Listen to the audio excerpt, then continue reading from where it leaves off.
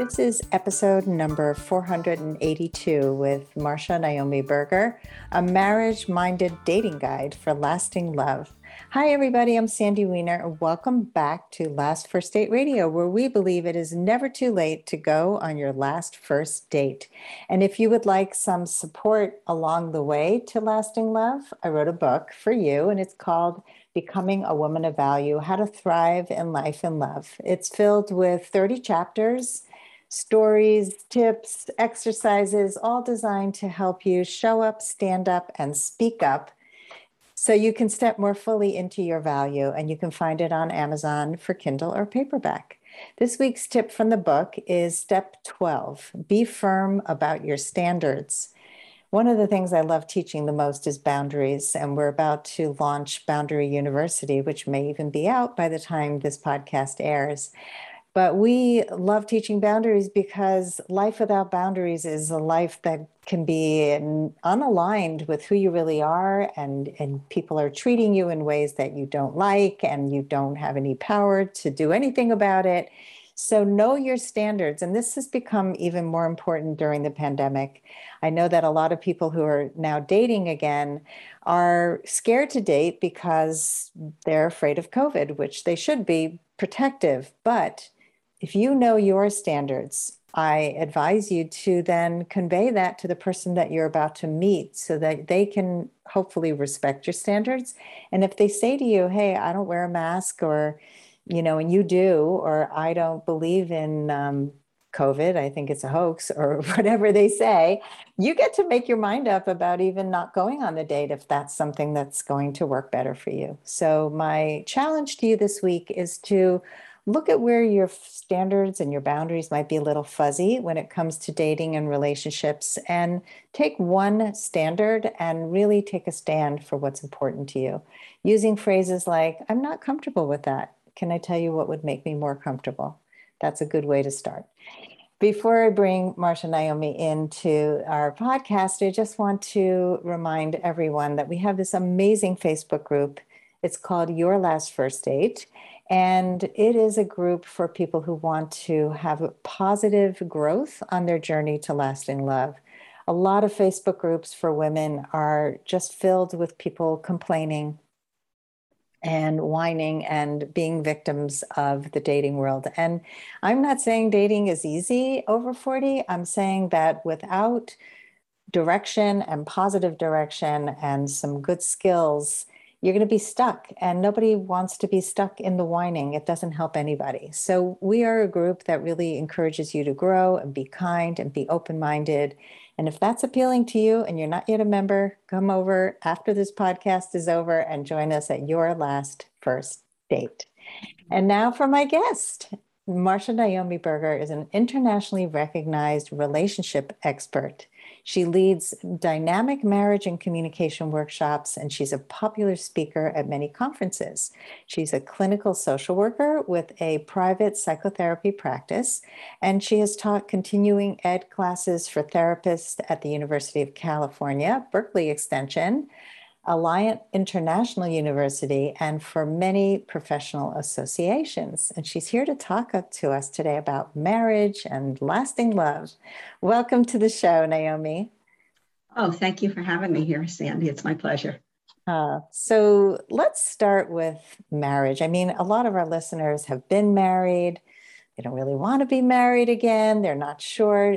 Let's talk about why would people want to get married again? What are the benefits? Well, they're very concrete benefits: longer lives, better health, better mental and emotional health, overall more optimism towards life. This has all been researched and reported, so it isn't anything new, but society's changed a lot, and people have some good reasons to fear getting married because of the high divorce rates in recent decades. And I have a theory about why that happens, which I'm glad to share. Marriage has changed a lot, and people have different expectations now for marriage, although often these expectations are unconscious. It used to be that marriage was more of something that women needed in order to be financially supported, People needed for society's approval to be married before they had children or before they lived together. All that's gone now. People can live just about any way they want. In most circles, it's okay. What people really want now, that the old expectations don't apply, is to have a lifelong union that has spiritual and emotional fulfillment, as well as the material and physical, which was before. A third of women out earn their husbands now, so we know that the money for most people, most women, doesn't have to be the reason that they get married. So learning how to meet the new expectations is the challenge. And when people don't know how, I think that's why the divorce happens. And when they do, then they have wonderful, successful marriages. Yeah, I think people often overlook that. I think that people get into second marriages and they make the same mistakes because they haven't done any of the work. They don't realize that they're the common denominator. And then we think, oh, this person is so different from my ex. And they're actually not that different. They have similarities because you haven't done the work. So it's so important to work on yourself and to find out why your last relationship didn't work. And even I think people really have a hard time with this one, but even in relationships where there was some form of abuse, we all play a part in the partnership. And so knowing that you stayed quiet, knowing that you stayed too long and you didn't think that you had options, knowing that you chose a partner like this, that has to do with who you are as well. And it's not meant to point a finger and blame. It's to say, once we can really identify what those issues are, then we can do something about them, which is very empowering. Definitely. And I was just thinking, as you were talking about boundaries, which, by the way, I'd like to show my book if that's okay. Sure. Because the name of the book is Marriage Minded, an A to Z dating guide for lasting love. It's written in a literal A to Z format. So I have every letter of the alphabet has a few topics underneath it. So this is a very thorough book. And A is for ambivalent, because part of us may want marriage, part of us might be afraid. A is also for anxiety. It's natural to have that. And A is also for awesome, to remember that you are and that you have a lot to contribute to a relationship. And B, I'll stop at B.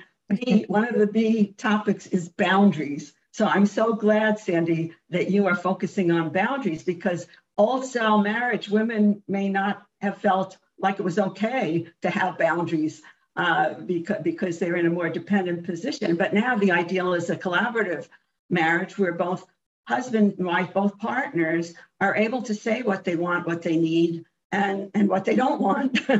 And so that's a big change. Yeah, and I think that you also bring up a good point that as we get older, we're often more clear about what we want and what we need, and we don't sweat the small stuff as much anymore. And the boundaries also, just to touch on that for another minute, is that a lot of people, like myself, I did set boundaries in my marriage, but they weren't respected.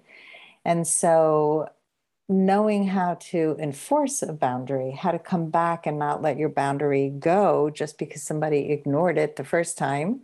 There's a lot to boundary setting and understanding who we are and why we struggle with setting boundaries, but it's the kindest thing to do. And my son just set a boundary with his car dealer because he was sold a car that has a lot of problems. And he is so tired of bringing the car in and not having it work that he said, I want to trade the car in. And he set a very firm boundary with these people. And it was like, yes, you got to show people how you want to be treated. Sounds like you did a good parenting job with him, Sandy. Hey, we all try, right? But we don't know what's going to come out the other end. That's true. What are some of the obstacles that people face when trying to have that lasting union? A big obstacle is attitude. Right? So some examples of attitudes that get in people's way are I'm too this, I'm too that, I'm too thin, I'm too fat. Men want a younger woman. All the good men in my area are married. Let's see, what else? I think those are a few examples, but anything that can stop you. And you can get past them by examining them and looking at them objectively and talking to people who have a more positive attitude. I advocate in M is for mentors, is one of the M topics, is to find people who are encouraging and are good role models and have a positive attitude about marriage.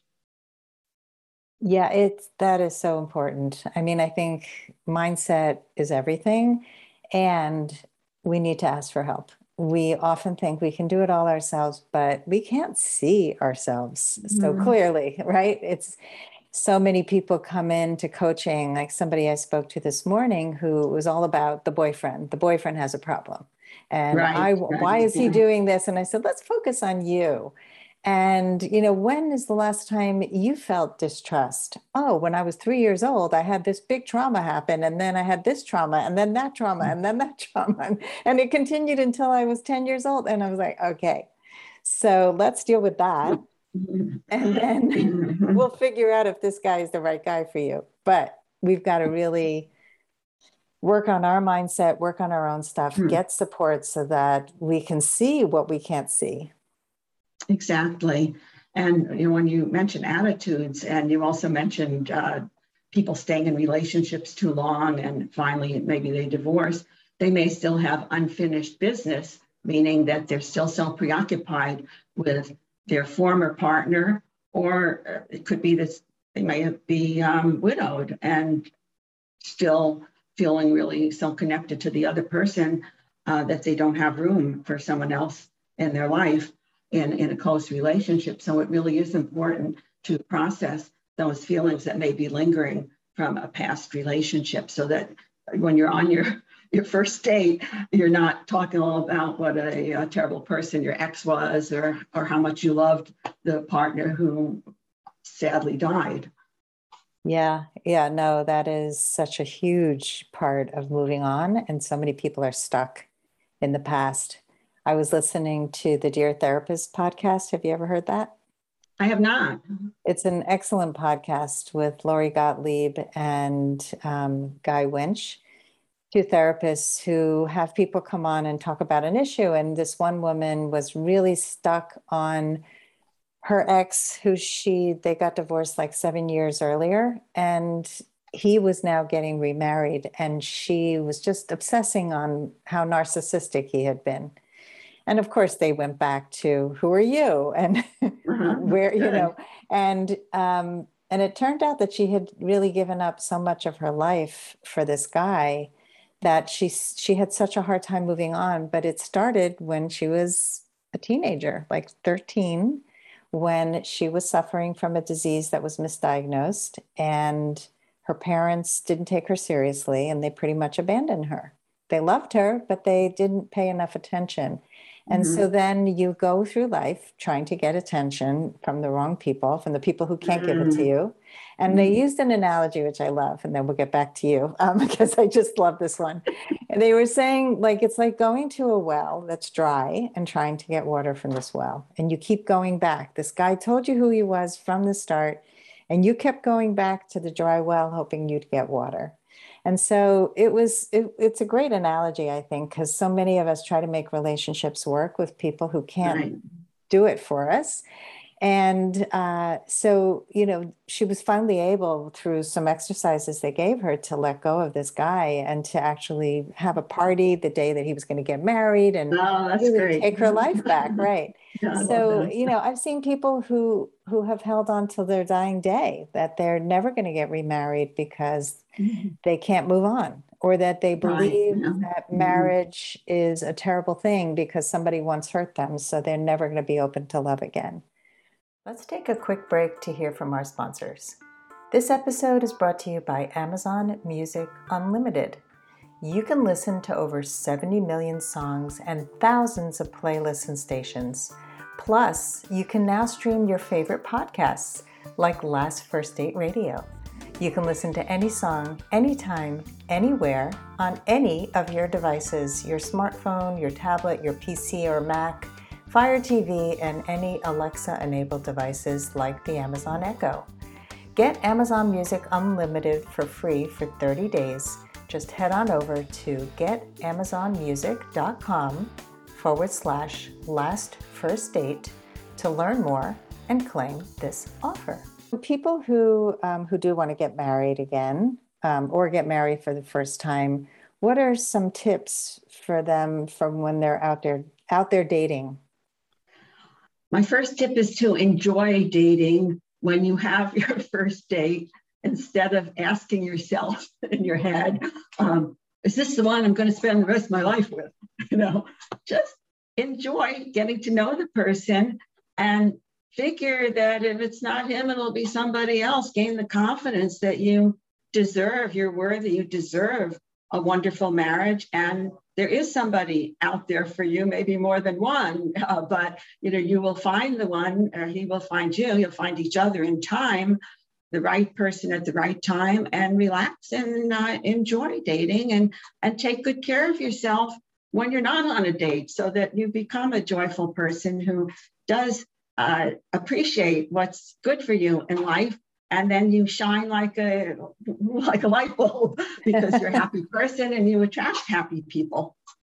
So important. The radiance that comes off of a person who has joy inside is so intoxicating. And so many people are afraid to be themselves and afraid to really just be, and so they show up as somebody else. And that's really a big issue in dating, is where people don't really get to know you.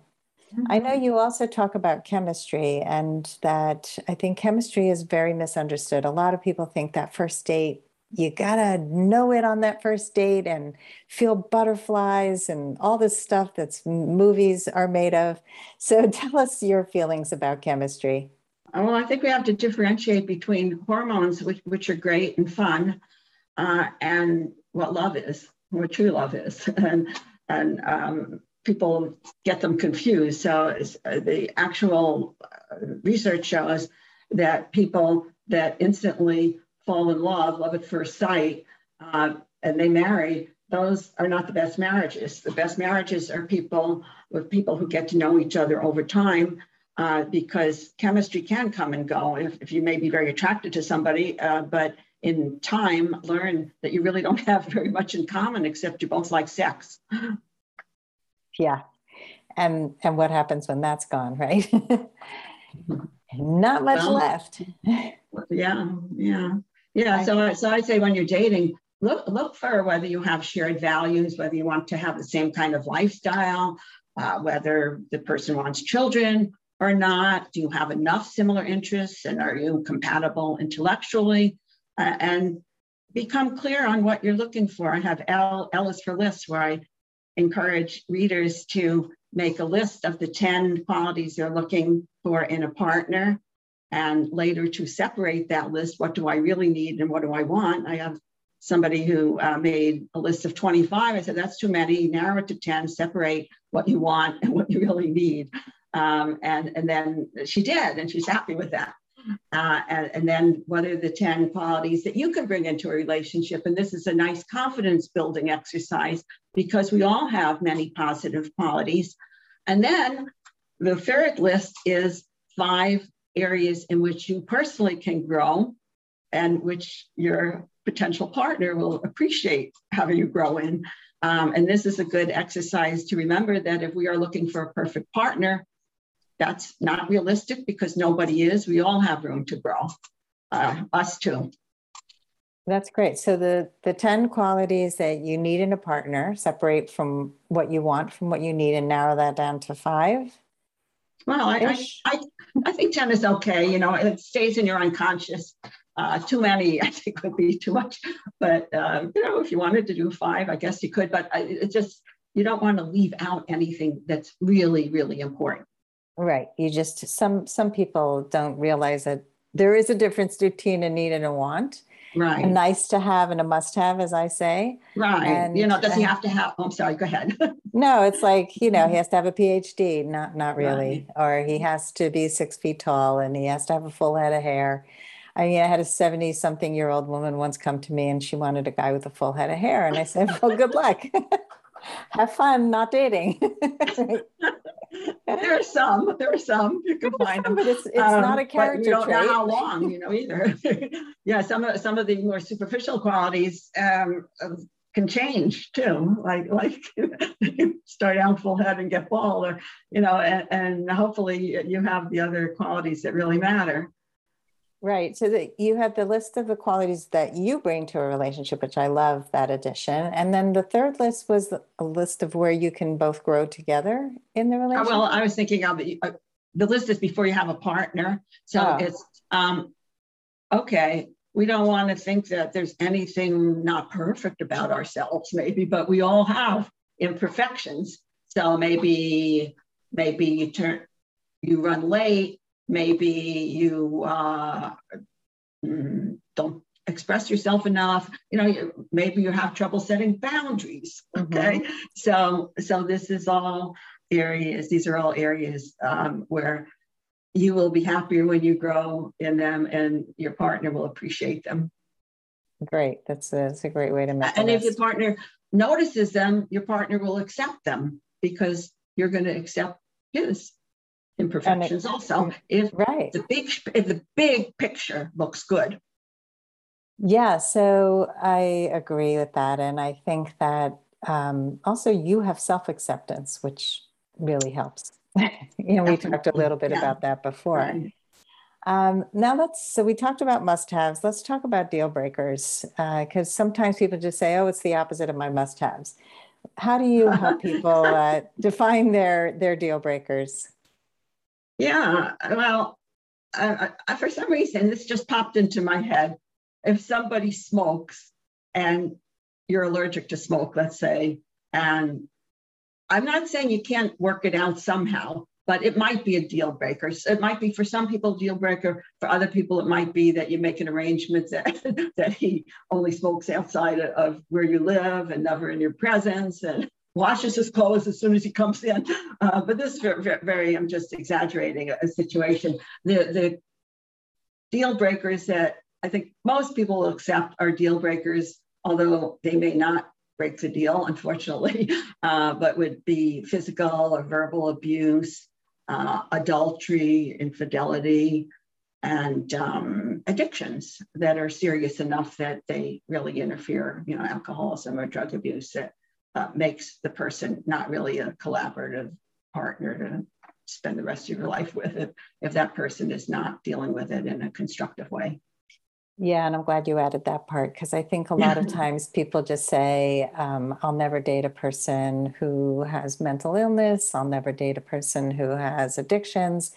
And I think that a lot of people do reform and they're under care and they're responsible about it. And if that's true, then it's not fair to negate all these people who had a problem and are now, pretty stable. And a lot of people grow wonderfully in the process of recovering from an addiction. They consider themselves recovering for life because there's always a threat that it could pop up again. But that makes them, if they're what they say in AA, I think I say it there, that they say be eternally vigilant, then that's wonderful because they are staying self-aware and staying aware of the other person that they're involved with. Yeah, for sure. So you mentioned interdependence, and I love that word. It's a word I never even knew till I became a dating coach. And I think that, ideally you want to have interdependence in a relationship. So can you just explain what that means and why it's important to a healthy, lasting relationship? Well, in a collaborative relationship, you're naturally going to be relying on each other and negotiating who's going to do what. The simple matters like chores. And some people are very averse to the word interdependence because they want to be independent. So under I have both independence and interdependence. And a relationship requires interdependence, or it's not a relationship. There's two people and they're counting on each other for various things. They're counting on each other to keep their word. They're counting each other to be clear, ideally, about what they need and what they want, what their boundaries are. And and what I write about in the book under interdependence is that there's no reason to think we shouldn't be dependent in some ways on our partner, probably in many ways, because we don't usually fix our own plumbing or construct our own cars, or we rely on people to take care of all parts of life. So why wouldn't we want to rely on somebody to help make our life more full and complete? I think people get so afraid of depending on anybody, and especially as we get older, and many, many women in my world are people who have relied on themselves for a long time. And it's scary to then open to a partner and say, we're going to weave our lives together and I'm going to depend on you for some stuff. Mm-hmm. But it won't work otherwise, because otherwise you're living parallel lives like your toddlers playing a game, right? It's like, that's not a marriage. That's roommates. I'm not sure. Platonic or something. Yeah, exactly. Yeah. So Sandy, I like that you use that expression, weaving our lives together. And I want to mention something else that's in my book, Marriage Minded, an A to Z dating guide for lasting love. And that is that a friend I grew up with from the 7th grade, we were best friends. And when I was still single, and I was single for a long time, and I've been married over 33 years now. And when I was single still, and she had been married for a while, and I told her I was afraid I would lose myself in a marriage if I got married, which is a common fear, which probably also has to do with not setting boundaries. And Amy wrote something beautiful. She wrote to me that she considered her relationship with Michael, her husband, like a braid with 3 strands. One strand is her, second strand is him, and the third strand is their relationship, which I think is a beautiful way to show that they each keep their independence, and the relationship also has them functioning interdependently in a way that makes it work well. Oh, I love that. I've heard of, a triangle where there's, one partner on each corner, each point of the triangle, and then the top of the triangle is the relationship. And I used to just imagine like who we become when we're in relationship with somebody is very different from who we become when we're in relationship with someone else. So if you look at your friendships, you have a different kind of relationship, and that's that point is going to change depending on who you're with. And so I like that, but the weaving together like a braid is we're all, woven together, but we all have these separate strands too. Mm-hmm. And I think that's a great way to look at it. Yeah. Thank you for sharing that. So marriage, I think a lot of people just see marriage as drudgery. There's so many bad things written about marriage, where the ball and chain. I mean, there's just all these terrible things that people say, like, oh, you're in it for life, whatever. And I think it would be helpful to give some tips on how to keep marriage interesting and fun. Okay, well, that actually relates to my first book, which is called Marriage Meetings for a Lasting Love, 30 minutes a week to the relationship you've always wanted. And my husband and I have been holding a weekly marriage meeting since our first year of marriage. We learned how to do it in a class that we took for new couples. And even though I was already considered an expert at couple therapy and family therapy at the agency where I worked and had great training in doing this kind of work, which happened to be an alcoholism treatment center. We were talking a little earlier about alcoholism, and I really loved working with that population. and especially working with couples and families. And so what was my point? I forgot where I'm marriage meetings. The meetings are helpful, right? Okay. So have a weekly meeting. It's a short, gentle conversation with a simple agenda and positive communication skills, where every week you get to reconnect in a good way. You express appreciation and receive it from your partner. You coordinate the chores. Here's the interdependency, handle the business aspect of the marriage. And then you plan good times, a weekly date where you can have adventures and do new things together, go to new places, plan vacations, plan times with other people too, and plan your self-care times if you want to share that with your mate.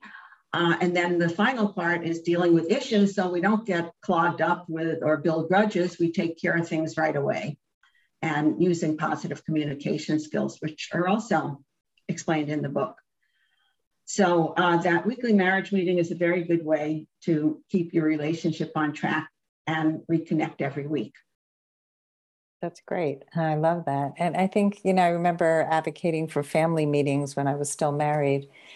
And my ex-husband was so against sitting down. He made so much fun of me. And I still believe it would have been so helpful for our family to do that, because you've got to talk about stuff. And I was just visiting my daughter who's married, and I was trying to help her to communicate more with her husband and to go on dates and to have that quiet time. And I said, you really have to schedule it, because it doesn't happen. None of this stuff happens. Sex doesn't happen unless you schedule when you have young kids. It's a really hard time. And so to make marriage work, you've got to put the work in. And it sounds like it's a fun meeting too. It's like we cover everything.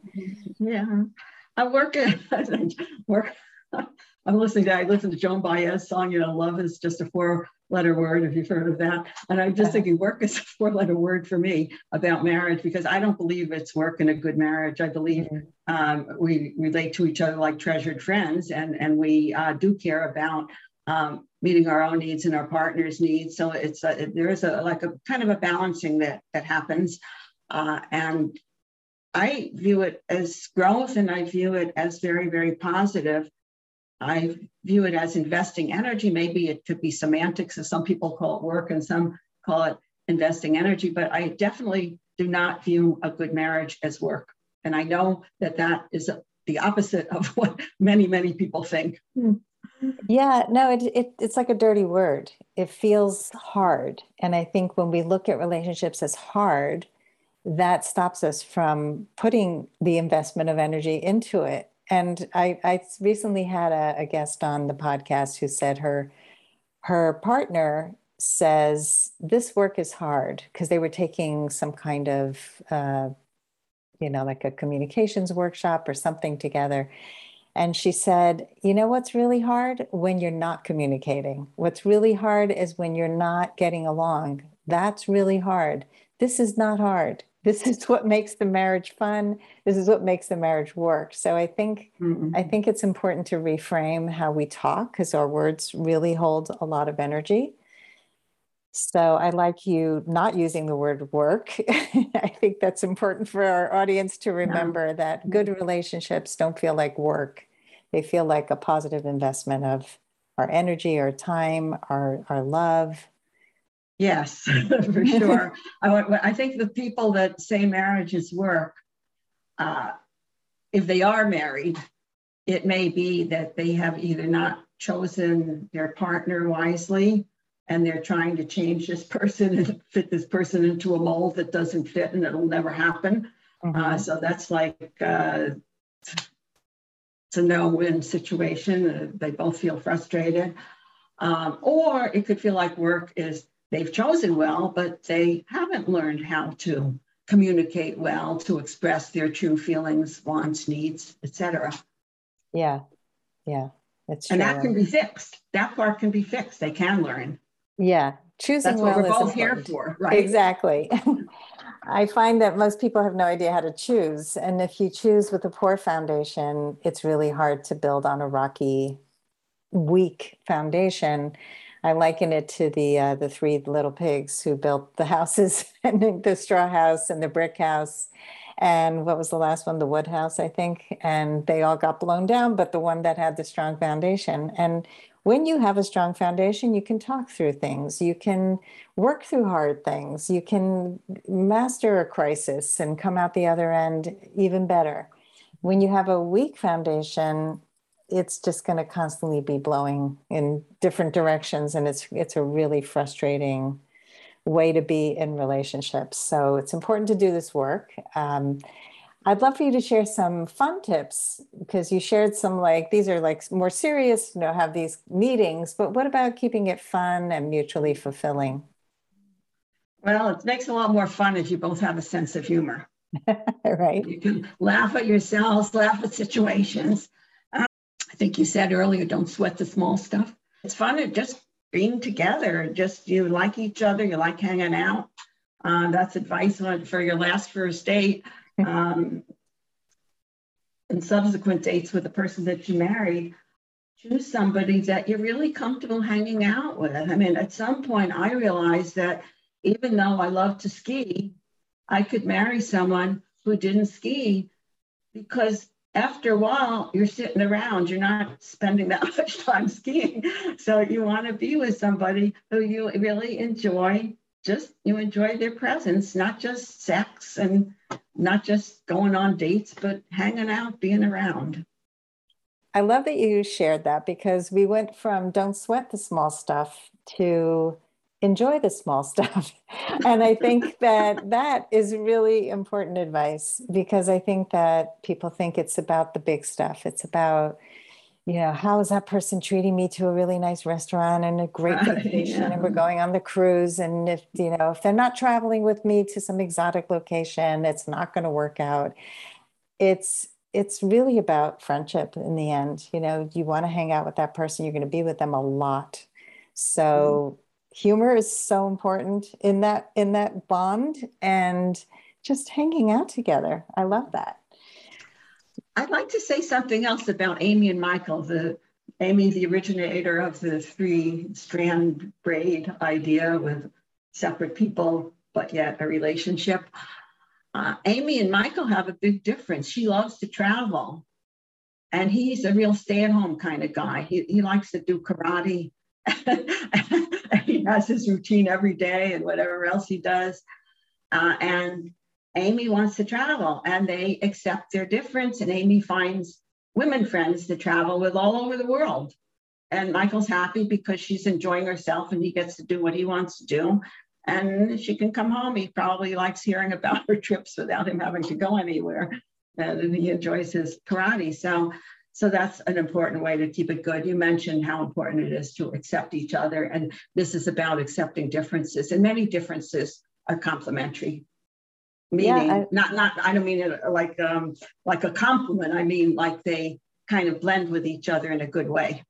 Yeah. And thank you for sharing that, because I think that's where people get stuck. It's like, if they're not going to go with me where I need them to go, then it's not going to work. So those are the when you're making those lists, the wants and the needs. That's a want. It's nice to travel with somebody. I have clients who play golf. It would be lovely to find a golf partner, but you could also find one that you're not married to or you're not in a relationship with.